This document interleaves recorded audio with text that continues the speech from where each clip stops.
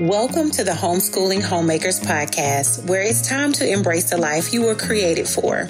Come join me on a journey of being a keeper at home, creating a space for your husband and children to thrive, all while keeping Jesus at the center of it all. Hi, I'm Chantel, wife to one, mama to three, and I'm here ready to share with you practical tools to help you thrive in the roles you were created for. This is a place for you to throw aside all distractions and run into true freedom and joy of serving your family well. Humble yourselves, therefore, under the mighty hand of God, that he may exalt you in due time. Thank you so much for joining me on today's podcast. Let's jump right into what 1 Peter 5:6 means. At some point in life, all of us, we long to be glorified. We long to be appreciated. We long to know the fact that we are significant and to have others to know it as well, to tell us as well. That desire, my friend, is not necessarily wrong. All natural human, like in the flesh, desires to have a legitimate, God-honoring purpose and a means to express it properly. Not bragging and boasting, but expressed properly. In this case, we are made in God's image, and He has built into us a desire to be exalted. The key to a biblical Christian view of glory is paying close attention to what God says, not man, but to what God says about seeking it.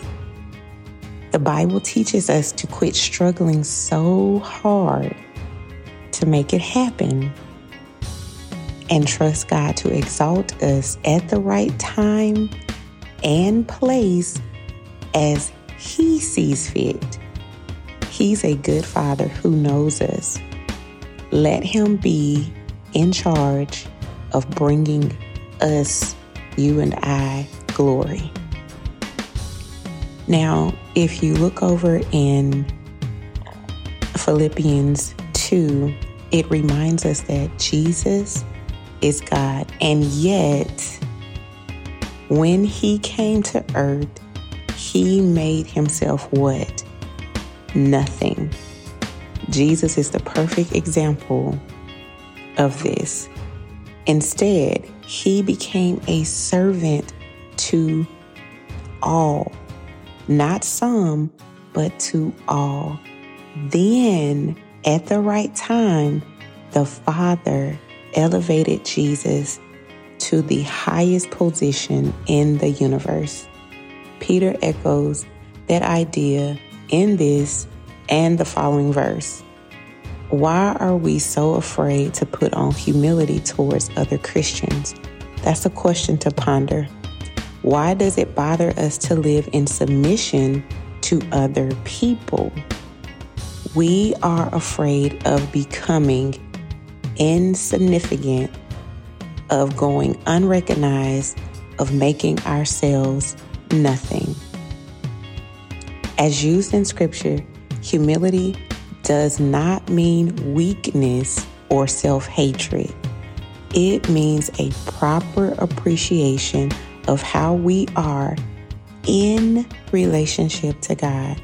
It means strength under control. As C.S. Lewis said, humility is not thinking less of yourself, but thinking of yourself less. Peter reminds us that we are not humbling ourselves under the hand of our human authorities, including the elders in the church. No, we are willingly humbling ourselves under the hand of God.